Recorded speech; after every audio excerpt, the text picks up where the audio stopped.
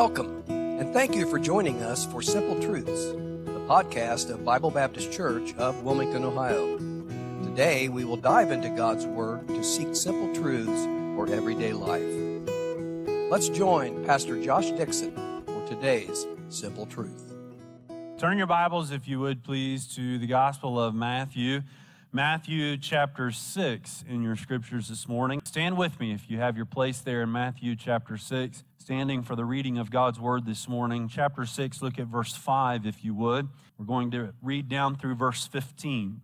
Verse 5, chapter 6, the Gospel of Matthew. And when thou prayest, thou shalt not be as the hypocrites are, for they love to pray standing in the synagogues and in the corners of the streets, that they may be seen of men. Verily I say unto you, they have their reward. But thou, when thou prayest, enter into thy closet. When thou hast shut thy door, pray to thy Father which is in secret, and thy Father which seeth in secret shall reward thee openly. But when you pray, use not vain repetitions, as the heathen do, for they think that they shall be heard for their much speaking. Be not ye therefore like unto them, for your Father knoweth what things ye have need of before ye ask him. Aren't you thankful for that? Mercy, that's a promise, isn't it? After this manner, verse 9, therefore pray ye, Our Father which art in heaven, hallowed be thy name. Thy kingdom come, thy will be done in earth as it is in heaven. Give us this day our daily bread, and forgive us our debts as we forgive our debtors. And lead us not into temptation, but deliver us from evil. For thine is the kingdom, and the power, and the glory forever. Amen. For if ye forgive men their trespasses, your heavenly Father will also forgive you. But if ye forgive not men their trespasses, neither will your Father forgive your trespasses. Thank you so much for standing in honor of the reading of God's Word. You may be seated this morning. In our text is somewhere in the middle of the great Sermon on the Mount. The beginning of chapter 5, if you were to turn a page maybe 2 pages, the beginning of chapter 5 tells us that Jesus took his disciples and multitudes that followed him. Verse 5, chapter 1 says, up into the mountain. And there it says he opened his mouth and taught them. The Sermon on the Mount consisted of chapter 5 all the way through chapter 7 of the Gospel of Matthew. He had much to say. And I believe that the setting was intentional up in the mountain as he led them, those that were closest to him, his disciples, and the multitudes, those that truly wanted to hear and be a part of the ministry of Jesus, as he led them into the mountain. I believe that was intentional to decrease the distractions of everyday life. He was laying out the infrastructure of the grace-driven economy. He was teaching them how to cultivate a relationship with God the Father, through himself. The unwritten rule, number one, is that it required focus. They needed to focus on what was truly important in their life, and that was Jesus. They needed to focus on their relationship with Christ. Somebody ought to say amen at a 10 o'clock worship service on that truth. Think about it. In the last 3 weeks, we have heard very little in our world concerning COVID. Now, if you look for it, you would hear something about it. You would read something about it. But it's almost that a hush has fallen on our society, our culture, concerning that of COVID. Our focus has moved, hasn't it? It has moved to the political unrest of the world, and rightly so. If we'd been a little more focused on some of these needs in our world today, that is, the United States, probably wouldn't be as weak as we currently are. Been a little preoccupied. And if that doesn't get you, it's the economy. If that doesn't get you, it's the shortages that are going on. And I don't understand the shortages. Anybody with me on that? My goodness. We could talk much about those things. On and on the list could and would go. Within our text, Jesus gives us a personal how-to on one of the greatest tools known to the believer, and that's prayer. When you want to hone your skills in any given activity, you often look for tips, don't you? You look for tips from the pros. Maybe you get on YouTube and you look up your given activity and listen to a pro talk about what made them a pro. Maybe you go to a clinic or you go to a workshop so that you can practice and hone your skills in that given activity. This segment of Scripture is not a lesson from a professional, but rather from the person of prayer. It's who he is. Hebrews chapter 4. Hold your place in our text of Matthew chapter 6. And let's go to Hebrews chapter 4. Hebrews chapter 4, verse 14. He's not a professional on prayer. He's the person of prayer. Chapter 4, verse 14 says this, seeing then that we have a great high priest that has passed into the heavens, Jesus, the Son of God. Let us hold fast our profession, for we have not a high priest which cannot be touched with the feelings of our infirmities, but was in all points tempted like as we are, yet without sin. Somebody ought to say amen.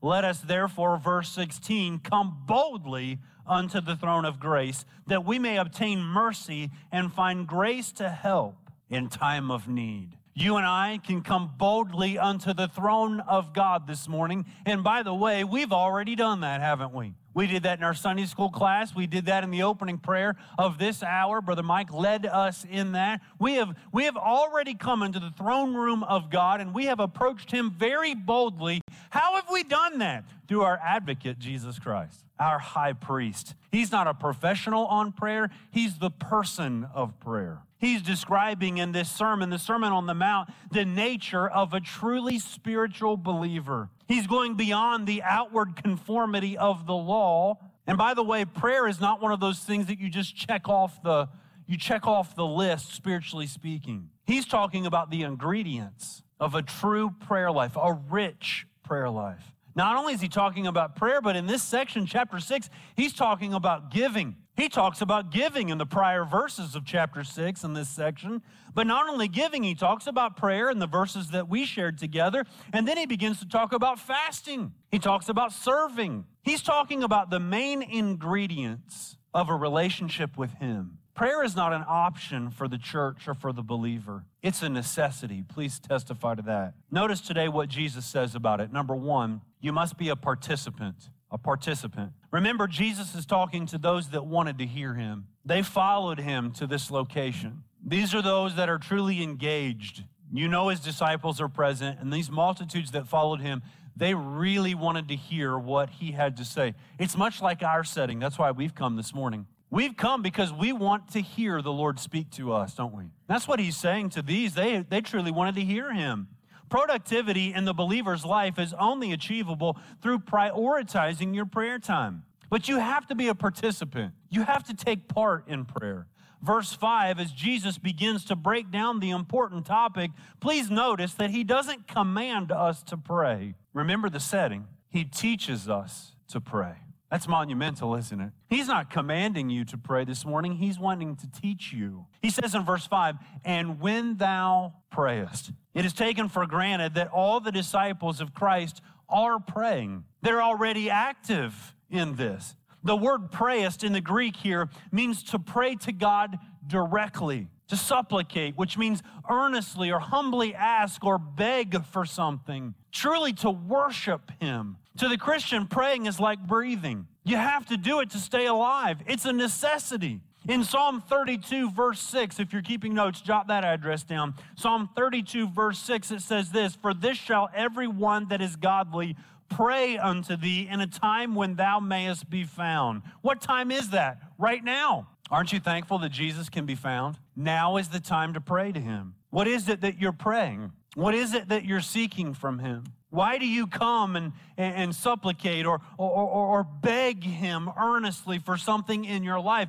Maybe the better question is, what are you begging him for? What is it that you need Jesus to do in your life this morning? Listen, some of you, you don't even realize it yet, but some of you, you need him to save you. You need a personal relationship with Jesus Christ. He can and will do it. How do I do that, Pastor Josh? Through prayer, through communicating with him, asking, you'll like this, and receiving. Amen. Some of you this morning, you've been saved, but you need to seek the Lord for something in your life. Something's causing you great anxiety, or something that's out of your reach that you just can't reach over there and grab a hold of, and it's causing you anxiety in your life. You're nervous about it. You're anxious about it. You fret about it. You're worrisome about it. What do you need to do? You need to pray about it.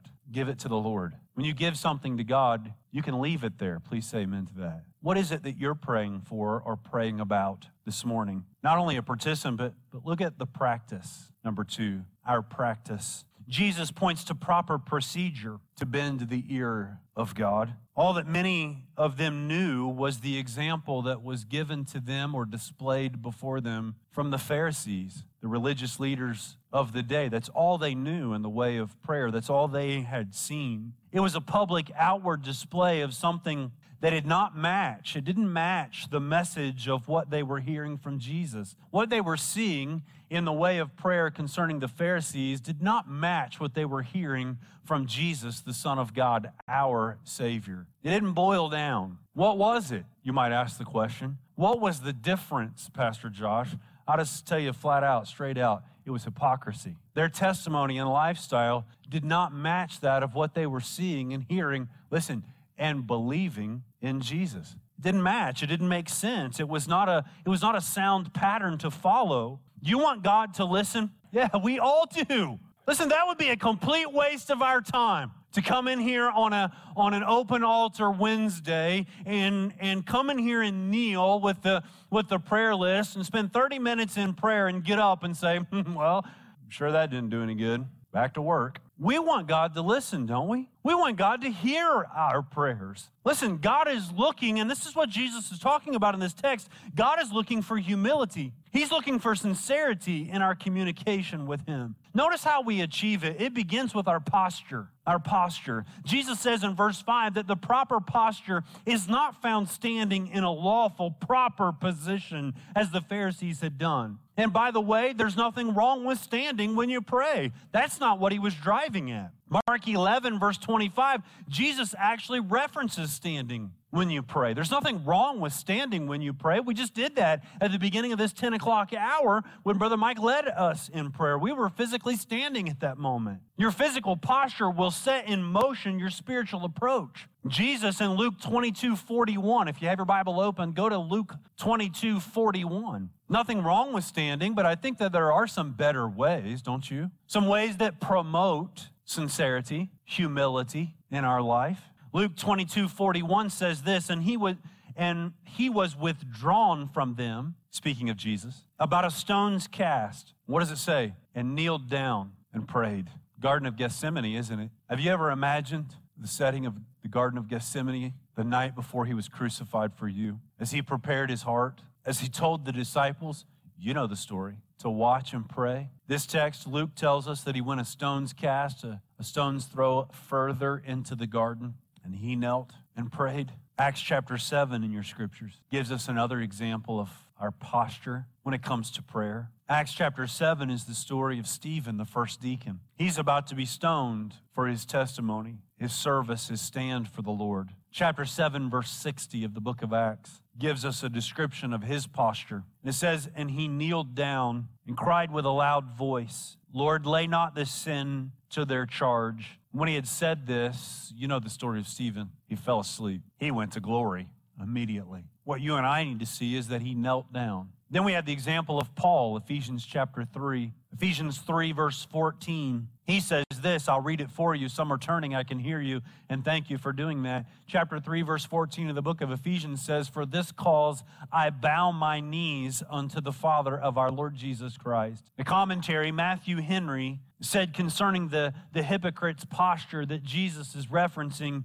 Matthew Henry said this, quote, their standing seemed to savor of pride and confidence in themselves, end quote. Listen, when we come to the Lord in prayer, we need not be concerned about ourself, our pride, our self-being, but we need to be concerned about what God wants in our relationship. To focus on Him. Not only the posture, but look at the place. Jesus calls to our attention that this communication is about your relationship with Him. It's the father-child interaction. There's nothing wrong with public prayer. He's not saying that you cannot pray in public. However, it is the practice of private devotional prayer that ultimately prepares one to pray effectively. Did you follow me? In public.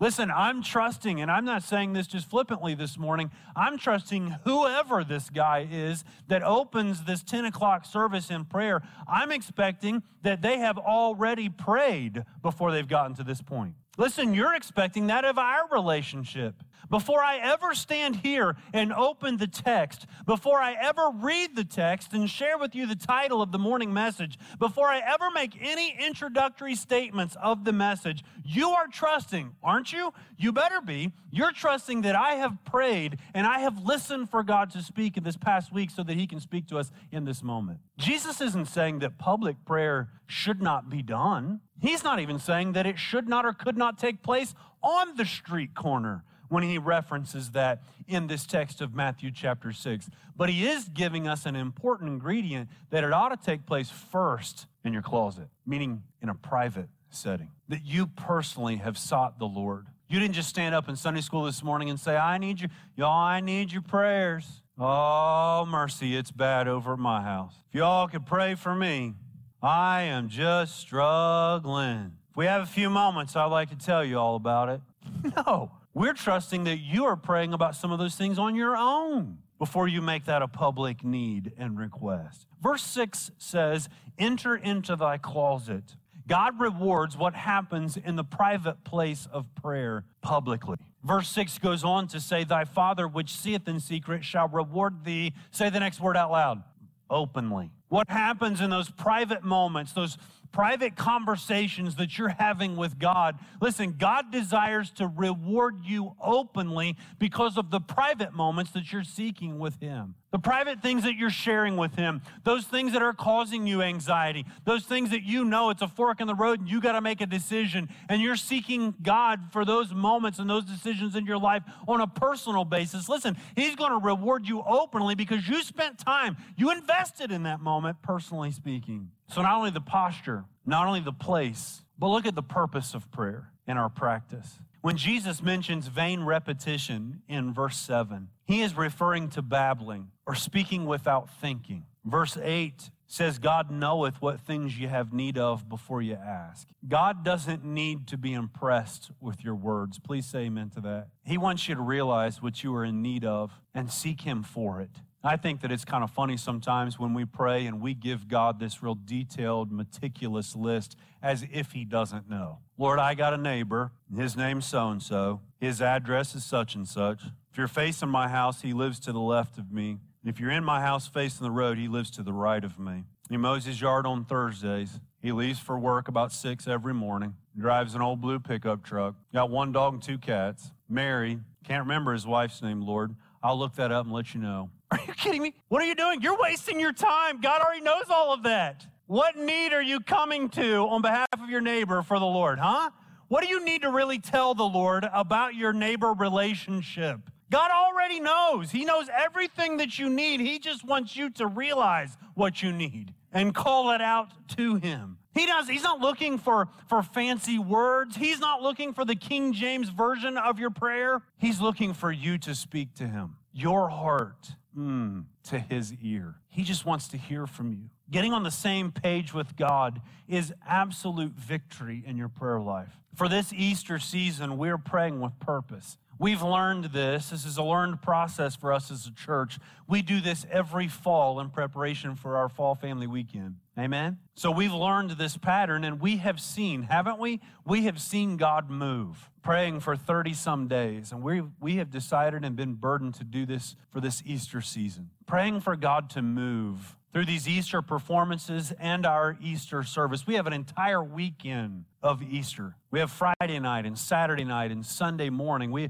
going to be at church all weekend, praise God. An opportunity to invite and encourage and see people saved. We're praying very specifically on these little prayer cards that you can put on your table or on your desk, wherever it might be, that'll prompt you to pray. We're praying specifically. We're praying, number one, for souls to be saved. We're praying for God to move in a miraculous way. We're praying for not only people to come and respond to our invitation. I had someone tell me this morning that they've invited a family member that doesn't even believe in God, but they've agreed to come to the Easter performance. Listen, we're believing God to do a miracle in that individual's life, to do something that we otherwise could not or would not see. We're expecting God to save some folks through this, aren't we? We're not only praying for increase, but we're praying for preparation and logistics. There are a lot of moving pieces to this, pieces that have already begun to be shaped and moved into their proper place. We're having rehearsals all week long. Those of you that are involved, I've said this to you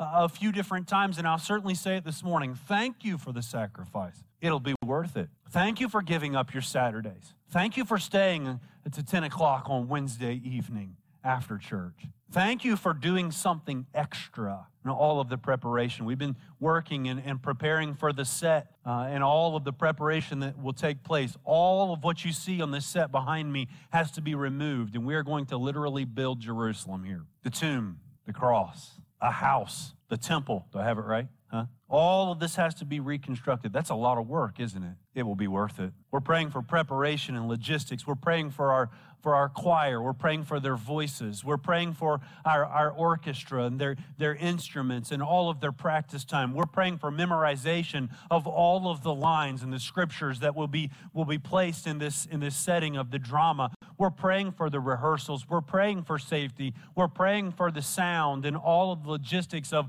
the buttons and the wires and those that work those. We're praying for logistics. We're praying for all of the details. Thirdly, we're praying for God's presence. If God doesn't show up, we've wasted our time. And for God to show up, it takes us being in the right place. It takes us being in submission to Him, being obedient to Him. What purposeful practice are you putting forth in your prayer life? Before your feet hit the ground in the morning, you ought to pray. Before you worry about something, pray. Before you complain about something, pray. Before you decide on something, pray. Before you speak, pray. Before you think, pray. Before you judge, pray. Before you act on something, pray. Before you close your eyes at night, you ought to pray. The practice of our prayer. Number 3, the pattern of our prayer. The closing part of this section on prayer is one that is familiar to many of us. Many of us would call it maybe the Lord's Prayer. Probably a better title of this section of Matthew chapter 6 is the model prayer. It's a pattern. This is not a ceremonial saying. Rather, it's a pattern to your approach. Notice what Jesus tells us in this text about the pattern of our prayer life. Number 1, we ought to offer Him praise. That's where our communication should begin, with Him, praising Him. Verse 9, it says, "Hallowed be thy name." This puts us beneath God, mercy, where we belong, right from the beginning of our time with Him. And I would challenge you this morning to search for something. Search for something that before you even kneel, before you even close your eyes, be determined that this is what you're going to thank Him for. Maybe it's the fact that you're breathing.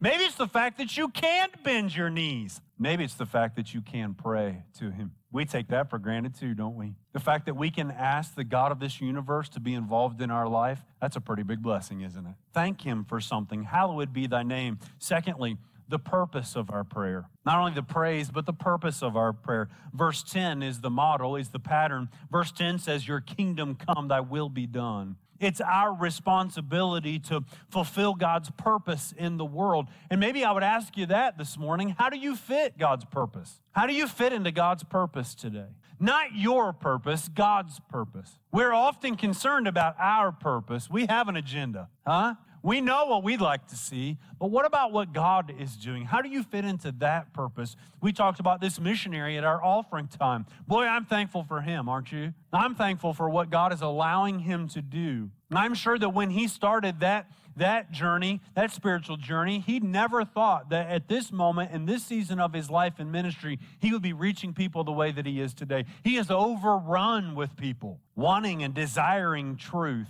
People that are afraid. They have nowhere else to turn. He's able to feed them, wrap them in a warm blanket, and tell them that God loves him and sent his son for them. What is your purpose in the way of God's perfect will? We are a people on a mission. We're God's people. If you're saved, say amen. We ought to be busy about his work. Praise purpose, and then physical need. Verse 11 is the part of the pattern that we see here concerning physical need. Jesus says, "Give us this day our daily bread." We must recognize that everything that we physically possess is a gift from God. It's true. Everything that you have, every Twinkie that you open, thank you, Jesus. Every glass of cool water that you turn the faucet on and hold your cup, we take that for granted. Everything that you have is a gift from God. We need His provision, don't we? We need His guidance on how to manage. We talked about stewardship in our last week today of Shepherd's Heart Sunday School class. We need His guidance on how to manage or steward what He gives us. And then we find spiritual need. In verse 12 of the pattern, it says, "And forgive us our debts as we forgive our debtors." Forgiveness is a daily need in our hearts. Part of your communication with the Lord, listen, you ought to seek His forgiveness. Well, Pastor Josh, I've already been saved. That means you're perfect, I guess? I think not. Just ask your spouse. They'll point out an area that you need to seek forgiveness. We need to seek the forgiveness of God. Keep a short record, a short list with the Lord. Keep track of those areas and give them to the Lord so that He can keep you clean and righteous in His eyes. But not only that, the forgiveness that is available to those around us. We're great at taking the forgiveness, receiving the forgiveness of God, but we're not always really good at giving it back out to others. We need the Lord's help in that. We need to see one another the way that God sees us. And then protection. Verse 13 of the text, Jesus said, "And lead us not into temptation, but deliver us from evil." And here we find the daily pursuit of keeping ourselves on the straight and narrow, seeking spiritual protection for ourselves, asking God to help us and to open our eyes to things that might be a snare or a trap to us in the way of temptation, helping us to avoid that. And we know that there's always an escape route in the hour of temptation. Have you ever asked God for that? Show it to me. Help me to find the exit. Help me to be sensitive to the Holy Spirit when He prompts me to the exit, because we know He will. Seeking protection. Jesus is giving you a pattern. He's giving you a template for your prayer life. He's laying out for you every step of every communication point that you'll ever have with Him. He's giving you an example of what that should look like better, what that should sound like. Listen, He's not interested in you using flowery words like some of these words that He used. We don't use the word hallowed